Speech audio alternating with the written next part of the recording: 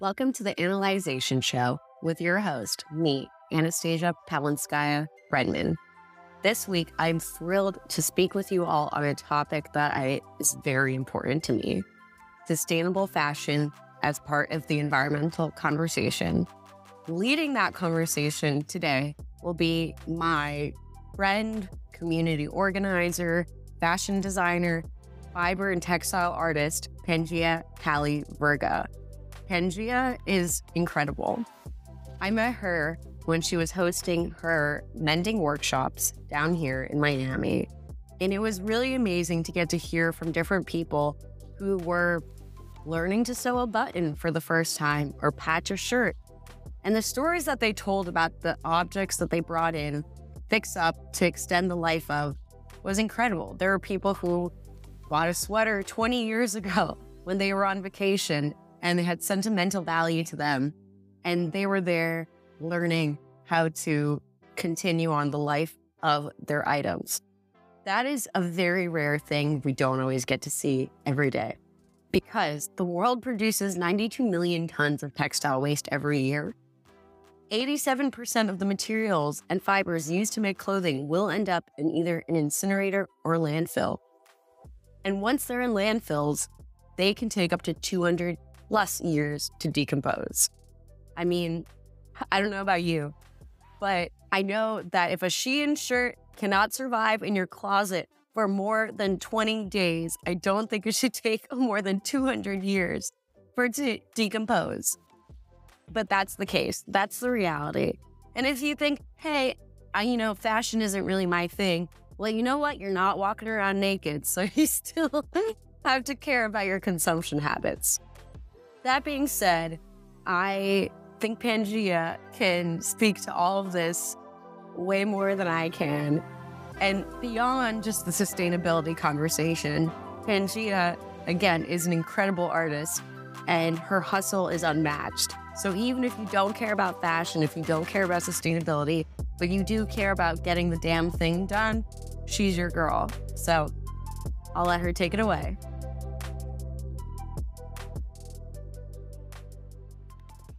Pangea Virga, welcome. Where are you at today? I am in Winchester, Virginia, at an artist residency today, this whole month. Wow. Tell us, what does an artist residency entail? Well, they're all a little different, but I think most of them, the foundational element is creating a safe space for artists to make work or meditate on work. So this one is really special for a few different reasons. To provide the space to both create work and to live in this gorgeous town. It's a really old town. So many of the buildings around me are like 200 years old. And we're given access to all of these different community organizations that might kind of heighten our work. We have access to hundreds, not literally thousands of rare books that are part of the collection of the foundation. It's been really inspiring, and they try to pair the artists that are here at the same time. People that would get along or inspire each other. So it's been a really fruitful experience. Yeah, we're currently in the bedroom that they've provided me. It's really beautiful. It's so lovely. I feel like it's the kind of the fantasy of the artist, and you're, in the old timey artist in a way where you're getting to have this experience. So for those who don't know you, I know I gave a little bit of a description of you. How would you describe the scope of your work? How do you describe yourself to others? It's so difficult. I feel like, we're often having to define ourselves for things, whether it's like your kind of brand on social media or even like applying for residencies. You often have to kind of give an artist statement. And I feel like it's constantly evolving, right? But for me right now in this moment, I'd say that I'm a fiber artist and sustainability advocate. And my background is in fashion design. And that I try to change things and educate people through collaborative artworks. Yeah, and that's how we met. We met on the sustainability front. For those who don't know, I work on a TV segment down in Miami, and I got the lovely chance to meet with Pangea before when you were down in Miami. Talk to me a little bit about what it's been like in this journey of being an artist. I know you've really gone all over the world into where you are now. I mean, how has your view of what is art changed in that time? I think art is both, a technical skill that one can achieve, but I think it's also a perspective on how you see things, right? It's about seeing things maybe not only for exactly what they are, but maybe you can constantly shift your perspective on something. And maybe that's really the crux of what an artist is, or at least how I define it right now. It's amazing because seeing you. So I spoke with you about, let's say, a year ago, and you were in Miami. You were doing a lot of these public upcycling classes. We talked about your journey from being, from fashion to being in Miami and kind of teaching the sustainable fashion. And now you're here at this residency. You say, you're in a very happy place. You seem very enlightened. It's almost kind of, I feel like I've gotten to witness a little bit of a sneak peek of the evolution of you as an artist. What has you just so enlightened at this point in your path? There's a bunch of things. I think having to not make compromises with myself and my career, I think is really important and helps me feel joyful. Feeling the support from the community for my decisions as an artist, and seeing them benefit from like my career trajectory, and like just the public also benefiting from that, is really meaningful to me as well. And I don't know, I also feel like more certain in myself. I feel more like an adult. And I mean, right now I have very few responsibilities other than like hanging out and making art while I'm at this residency. So the house really helps. It's not bad. Not bad at all. And I think honestly, also my mom dying like a little over a month ago has brought me obviously a lot of sorrow, but also a totally new perspective on life that has led me to a more deep and resounding joy and feeling of gratitude. So a combination of all those things.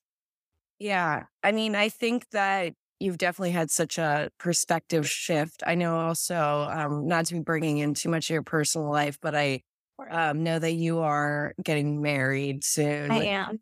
And I want to know more about your dress project because I've been seeing a little bit of sneak peeks online, little cuts and snips here. Talk to me about how that project has been helping you in this journey right now. Yeah, I think art and fashion has always been kind of my medicine, kind of my whole life. And I've been engaged for 3 years. And yeah, I'm making my dress, and I am doing it as I do any of my fashion projects. It's all upcycled. So all of the materials kind of have their own story before it even becomes this new piece, right? So I've been taking apart 3 wedding dresses: my mom's wedding dress to my biological father, my stepsister's mom's wedding dress from her wedding to my stepdad, and my mom and stepdad's friend Roseanne's wedding dress. So all of these wedding dresses are from the 80s. So Wow. So they have a lot of character. a lot of volume. So what has that been like? Weaving these 3 stories together into, because a lot of people don't even understand. A lot of people don't even know how to mend. We'll get to that. Yeah. But what is it like kind of trying to weave together this story from these 3 existing stories? It's been really heartening to me. I think it's funny, like 2 of those wedding dresses were weddings that ended in divorce. But yeah, I think just even the the whole energy about like getting a wedding dress and wearing one and like the wedding itself is such an event of like hope and like absolute faith that you are doing something out of love and through love. And I think clothes, without sounding like too much like a hippie, like I don't think like there's any sort of like inanimate object. I think like everything kind of has some sort of like resonant spirit, right? Like we affect everything. We don't live in a bubble. So I'm assuming that also works for objects. Um, but it's also interesting to like see kind of the treasure in like what other people would consider trash, right? Like you get this big wedding dress, you spend a lot of money on it, and then like you never wear it again. Like there's no purpose for it. Um, so it's been really fun taking these things that had literally not been worn since the 80s and taking the parts that I like from them and rearranging it into like a completely, totally different design. It looks nothing like any of the originals. And I'm actually making 3 wedding dresses because one's not enough. If you know. I mean, I wore it too, and I'm not even a fashion designer. Yeah, I'm just like, I have to cap it at 3. Otherwise, like, I'll just keep going. I mean, it could be a whole wedding tour at this point. Yeah. Oh, totally. I hope so. I hope so. My parents is waiting long enough to get married, so might as well make a whole tour of it once we start. But yeah, it's kind of inspired by the Degas ballerina sculptures. I also wanted something that could be reworn. I didn't want to just create a wedding dress and no one's ever going to wear again, including myself. So it's actually multiple pieces that are kind of somewhat modular. So I have like a corset, I have a mini skirt, I have a petticoat.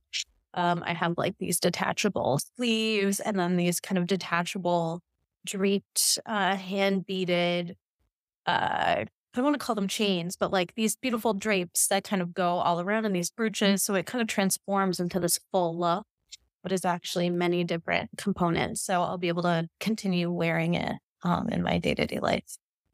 That's so awesome. I mean, the weddings, as someone, I got married back in March. I preserved my gown. Thank you. With the hope that, maybe one day I'll do something with it. And they are just such a place of there's a lot of waste. And I mean, there's a lot of waste in our lives. And we started talking a little bit on the sustainable fashion front, but I do want to switch gears there because, I love that kind of stuff. Yeah. So you as an advocate for sustainability and the environment and fashion, you've gotten to speak to a lot of people. What has the journey been like, especially in a city like Miami that is so like, use my Fashion Nova code? I mean, that is the energy of Miami. What has it been like for you to have these conversations with people about sustainability and fashion and empowering them? That's a great question. I love the way that you phrased that. Use my Fashion Nova code. That like really gets to the heart of Miami fashion culture. Yeah, I think that fashion is an extension of our culture, right? Like fashion also can generate culture and new belief systems, things like that. But I mainly think it's a mirror for like our deepest desires, at least for me. But it's been really exciting and very rewarding. I think education is probably the part of my practice that makes me happiest. Because it not only allows me to like teach people the things that I know, but also allows me to continue learning. And it allows, impact to be continuously exponential. I think very often people think, oh, I need this new outfit for this event, or I need to not wear the same thing because of Instagram or whatever. It just seems so absurd. So absurd. I can't even. Sometimes teaching people that there's other alternatives and seeing kind of that light bulb go off for people is just so exciting because I think it transforms the way they not only see how they dress, but also how they interact with consumer goods and understanding the labor chain, and also understanding and connecting more with their community through things like swaps or the workshops, right? Like getting to connect with other people, I think is a really great way to detract from consumerism. I think like community, if you have community, you don't have to fill that void of loneliness with things. So even if I take the education aspect out of it, which I will, but even if I did, I think just like bringing people together in solidarity um, requires you to just buy fewer things at all because you're fulfilled. It's very true. I mean, shopping therapy is, I say it in quotes, shopping therapy is totally a real thing. People 100% will click buy now because it satisfies their dopamine. Um, so you talk about all these community events. I am very aware of a lot of what these events have been. But for those who are listening, who are hearing from you for the very first time, talk to me a little bit about some of the community events that you had been doing, in your time in Miami. And then maybe what are some of your hopes for future ones as well, now that you are, around the country? Uh, I have been doing events since 2019. I started them because I moved to Miami basically in 2019. And no, 2018.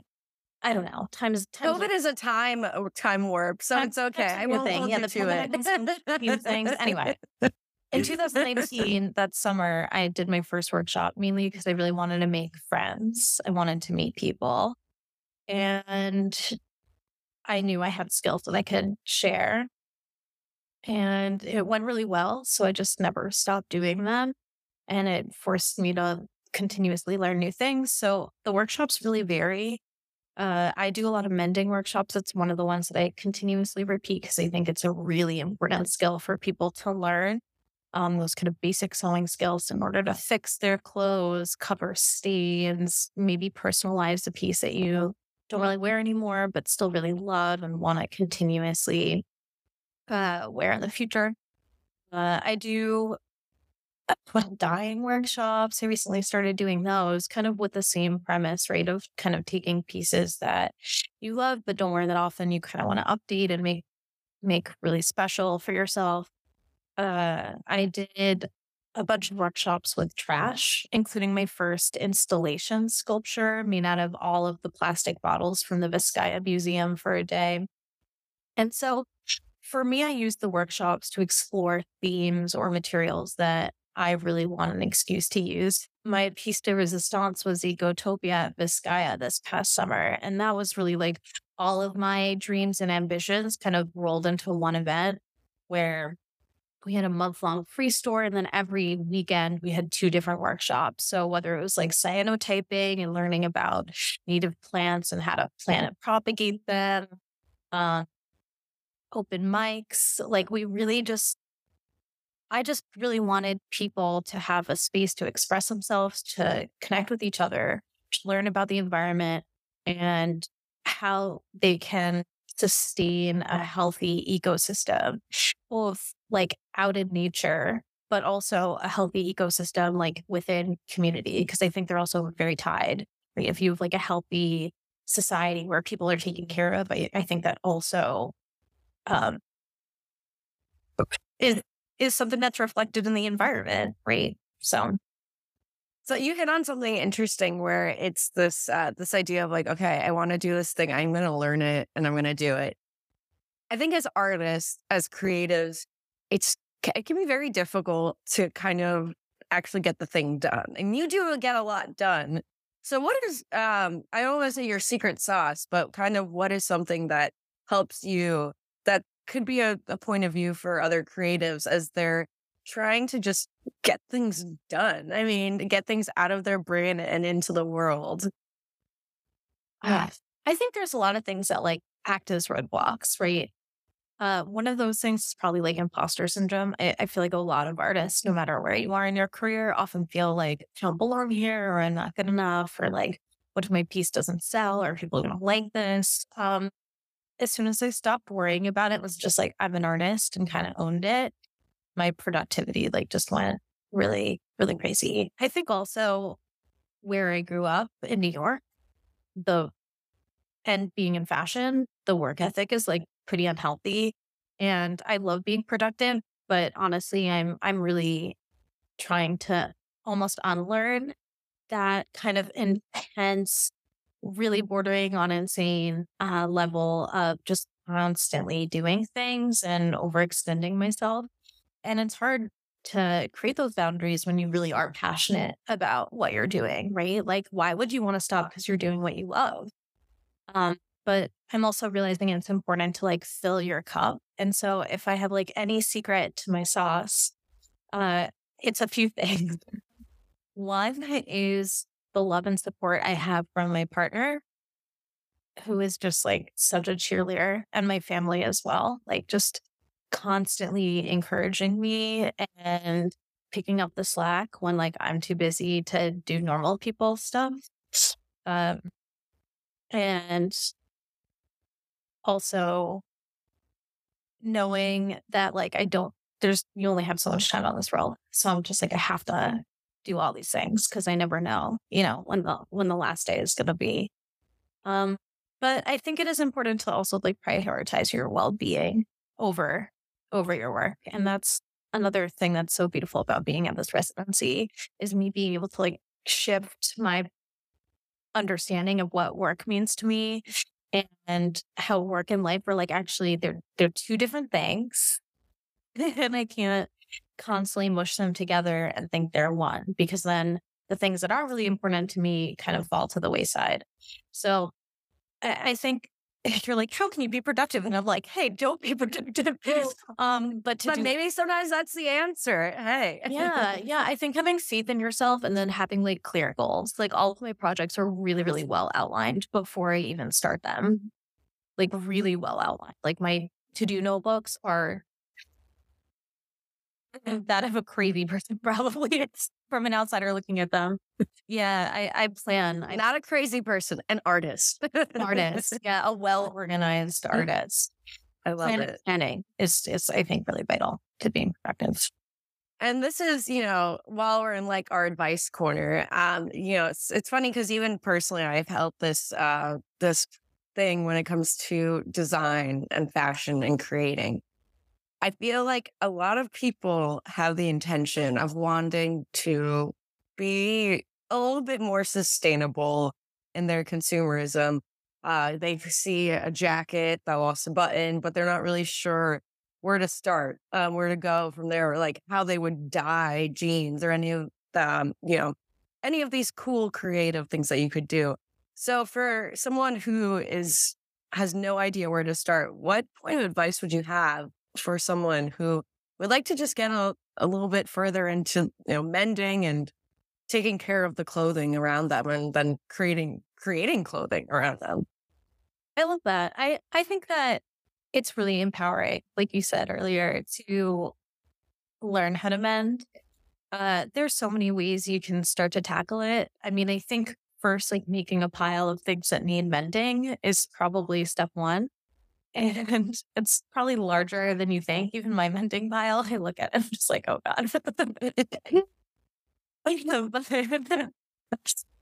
I think YouTube has a lot of really great resources, and they actually made like a mending playlist. Just whenever I come across a video on YouTube that I think would be helpful for a beginner, I just kind of put it in this playlist. So I can always send you that link. But YouTube, I think, is a really great resource. So many places have sewing lessons, whether it's a local artist like myself or maybe even like your local sewing store. They might have something that can kind of give you that hands-on education experience as well. And I think it's also important to understand that like when you're starting, you're going to mess up. And that's a really important part of the process. And it shouldn't discourage you. I think when I'm learning a new skill, like I'll have a vision for what the end product might look like. And like it might not look like that. I just started dyeing really this past year for the first time. And it's a huge learning experience. And there's a lot of mistakes I've made, but through those mistakes, I've learned how to do it properly. But I've also like kind of come up with new techniques through mistakes. So I think when you're starting and before sewing and things like that really become muscle memory, because they will, and then it'll become so easy for you. Practice really does make perfect here. You'll kind of also explore your aesthetic. Like I think when I first started sewing, my stitching, obviously was not perfect. And I used to hand sew my clothes in like middle school before I had a sewing machine. And so my stitches were really visible. And like there's a period in my career where it's like, oh my God, like I cannot believe I did that. And then I kind of owned it later on in my career. In the last like few years, have been doing these hand sewn garments where the stitching is intentionally really visible. And I I don't know. I just think that your mistakes are both learning opportunities, but also aesthetic experiences too. I think that's so beautiful because, we all have our own version of what, the visible stitching is and whatever we are creating. And for you to own that as even a superpower in a way is so inspiring. So for those who are not really aware of like the actual waste that goes into fashion, kind of walk us through, what are the stakes right now? People hear a lot more about the bigger picture things when it comes to climate change and all that. But if you could, I know this is a very big Yeah. answer everything about that's wrong with fashion. No, but if you could address some of the problem points for people who can't see behind the curtain, how would you break that down? Trying to think of a way to summarize this well. There are a few points that I want to touch on. Um, I'll start with consumerism in general, like our end of things. So we consume as of purchase 400 times, 400% more than what we were buying in the 80s, which makes a lot of sense, right? Like, which is not it's a pretty short period of time um, for consumption to go out that much, right? So we're producing more and more and more and more and more. The things that are being produced are of less quality. And most of those things are ending up in the trash, whether you donate it to Goodwill or you're literally putting it in the trash. Pretty much it's all going into landfill. Most of that landfill being in other countries. So it's interesting. Things are being produced in so many different countries around the world. I had actually seen a map somewhat recently for a single style of like Nike sneakers. And there was maybe 10 factories in 10 different countries, each producing different components of that single shoe before it then even gets shipped to all the other nations that it's being sold in, right? So you have excessive amounts of shipping and um, this really like inefficient system of production. And then most of the places that things are being produced, most fashion is being produced in places like Bangladesh, for example, where labor and environmental protections are basically non existent. And so these places that don't even have, and I'll use the word privilege to even consume these products because they're being paid nothing or wages that are basically slavery because it allows for zero upward mobility. They can't even buy these things, but they have all the environmental consequences, whether it's polluting their water for dyeing your jeans or whether it's taking all the water from their natural reservoirs and using that to grow cotton for your t-shirt for your fun run that you're going to wear once. um, and I think that when you have no transparency about how things are produced, whether it's clothes or really any product, you can consume really freely because you're like, oh, this is just on the shelf. It's $5. What are the consequences? But the consequences are like much more expensive than $5. You may be paying $5 for it, but the environmental consequences, the labor consequences are really atrocious. And I think very often we think that we're like an evolved society, but so much of our culture, which revolves around goods, like even our big celebrities, right, are all basically just walking advertising billboards for goods. Um, it's really actually a symbol for this like completely. It's not even a hidden world, but it's a hidden world to us. Um, I mean, even think about it's just all connected. It's just really all connected. And I don't think there's any way to like take politics out of it at all either. And so That's always a part of it. yeah, it's like, God, I could go on and on and on. But do I bring up the Uyghurs? Like, oh, like, okay, we'll just leave that. Maybe for episode 2. Yeah. So I just, yeah, I think that education is just really, really important because everything is so much more connected as a society, as a globe than we really think. And I think that the products that we buy are just like one stop in that entire chain. And I think the more you learn, not only the more you'll feel connected to the rest of the human race and the planet, but it will also totally shift the way that you see yourself as a player in this world or in this system. It's interesting because you use the statistic about in the 80s and how it's changed. So to think that, in the 80s, those wedding dresses, that would be one dress that you would get out of maybe like 100 items or something of that nature. And now it's, in a way, it could be just another dress for some people. That shift is very interesting. Yeah, I think we've really shifted our culture to see us like solely as buyers. And when we think about freedom and liberation, it's only about options for what you can purchase. It's not actually talking about real human freedoms, just the freedom to buy this or not buy this, or wear this or not buy this. Then I just think it's a falsity, and that when you think freedom is just freedom of purchase, you actually, lose sight of what real human liberation looks like.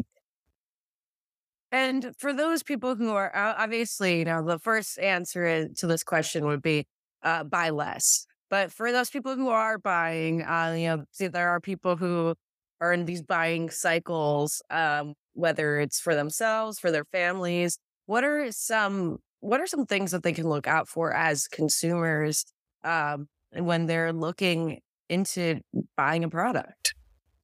Okay, I want to answer that question, but I also kind of want to add to it.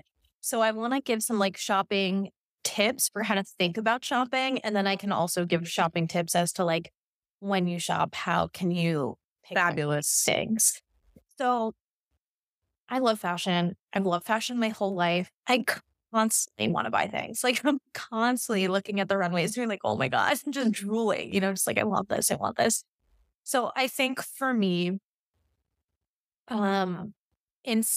you feel free to like online shop, put it in your cart and just don't buy it. Like go through that experience, like almost give yourself that kind of dopamine hit and just don't buy it. And if you find yourself putting the same thing in your cart for like 3 years, then buy it. It'll probably be on sale by then. I like really don't buy anything new. And if I do buy something new, it's just like a handful of times a year. And it's all from independent artists. Mainly rings. I love rings. And so there might be a ring that I love and I'll wait 3 years to buy it. And if I still love it 3 years later, then that probably means I'm still going to love it 3 years from now too. Probably for the rest of my life. So I think that's really important, is thinking about not just the immediate, but also the long term. Maybe I love this now because I see it all over Instagram or wherever, but am I also going to love it in 10 years from now? Is this something that I'm going to want to pass on to my kid, my hypothetical future kid? My cats are going to be very well dressed. Yeah, I mean, those are the best cats I've ever seen.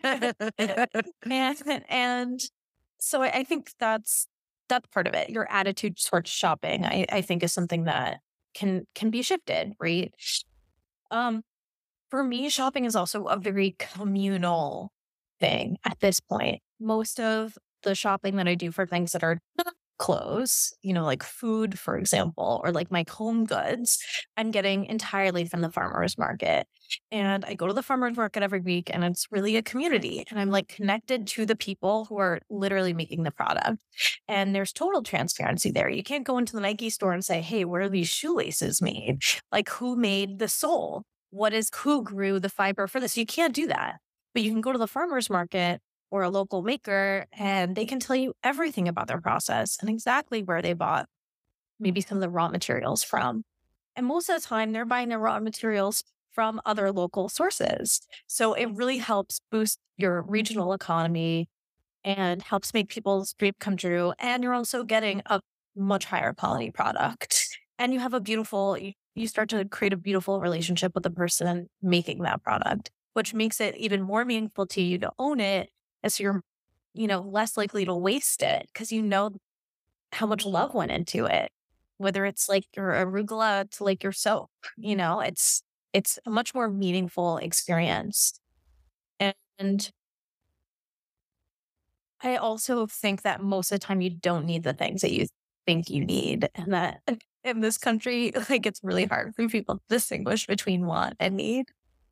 Um, and I think that if you do have trouble shifting your purchasing behaviors, just do it a little at a time. And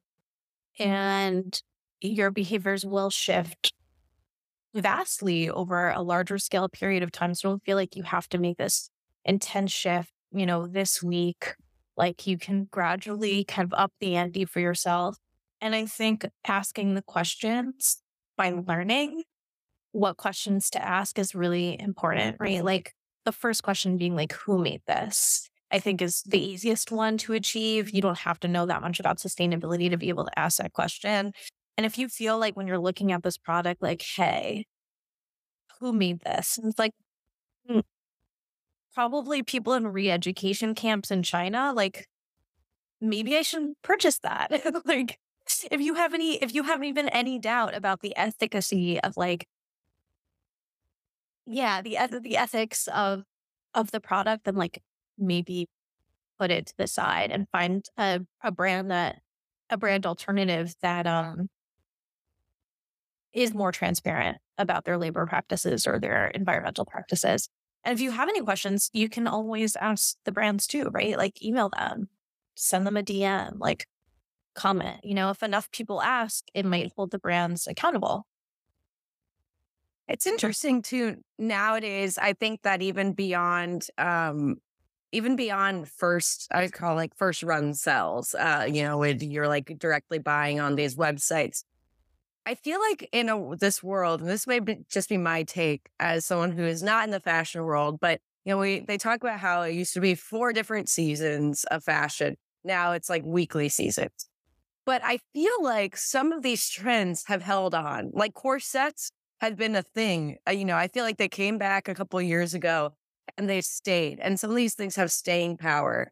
I do feel like in the resale market, there is so much that is better and cheaper than you see in the first run market. And I think it's an interesting point to just how much we're producing. So the fact that there's so much left over. I mean, I don't know if you see that in your own experience, but a lot of times I go to the store or if I go to like a Goodwill and I go, this is like in trend right now. Yeah, I have a lot to say on this topic too.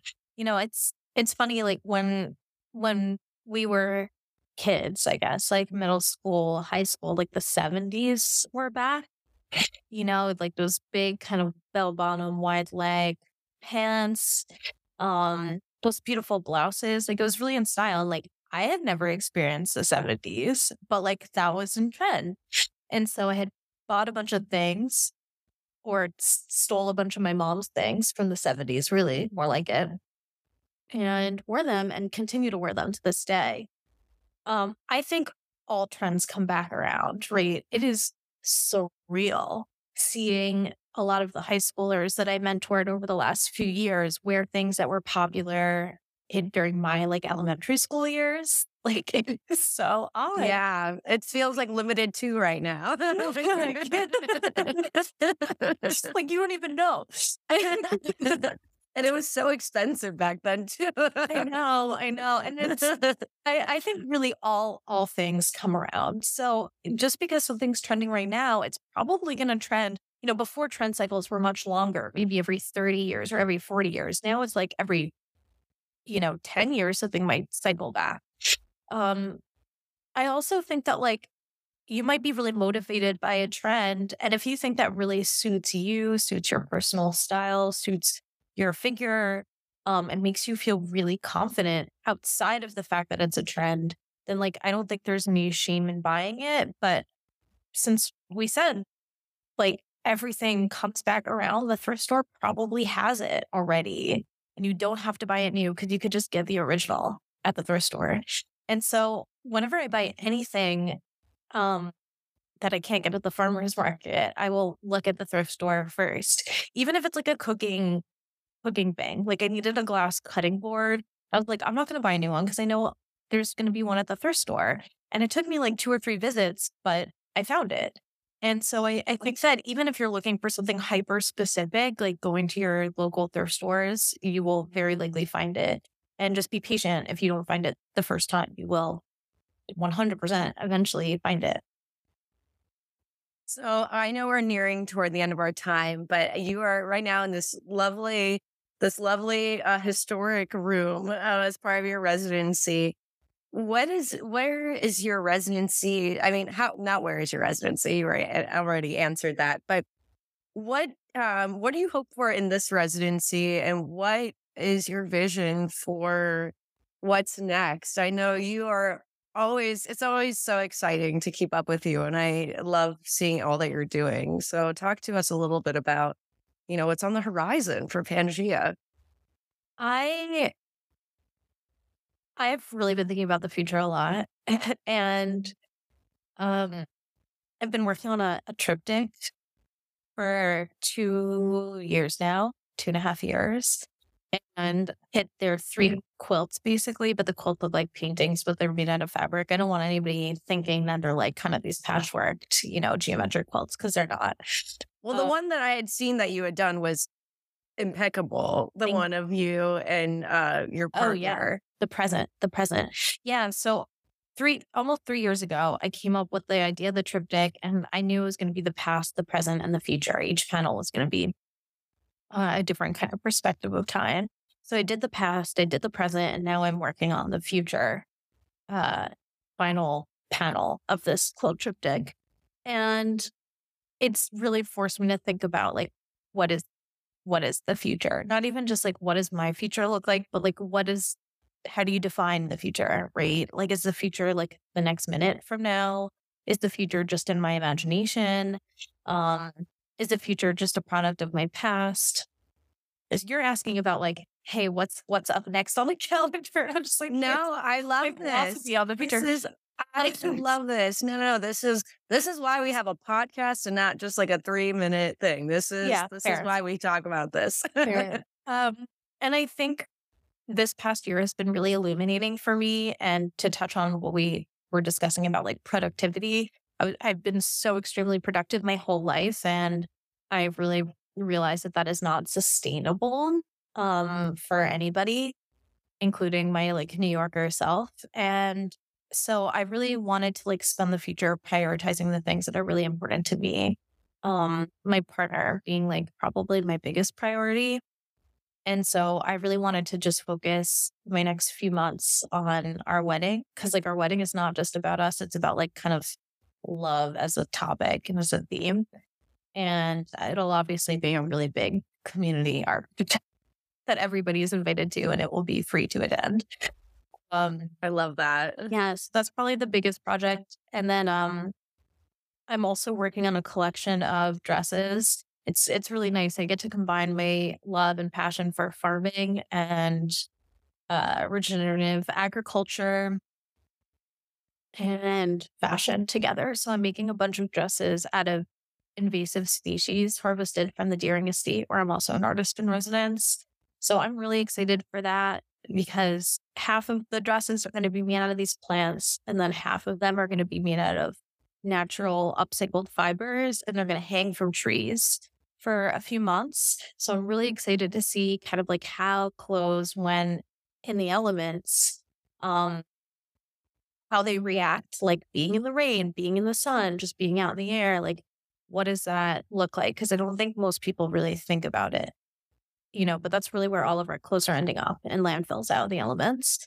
And I lecture about it all the time. So like, I want to see it for myself and make it art. And yeah, those are my two big projects. I mean, I'll continue doing the workshops because they really help me feel better and help other people feel better about their place in society. And yeah, I don't know. I mean, I think the future holds many things, right? It's bountiful, and it's the biggest thing one can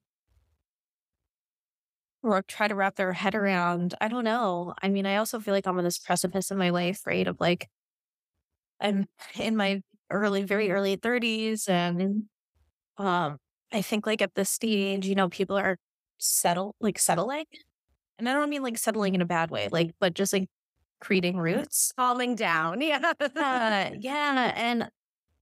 And I guess I kind of, I'm in this stage where I'm like, I kind of want to reinvent myself again Absolutely. using art, but figuring out what that could potentially look like. Absolutely. I hear you, sister. That's what this podcast is for me.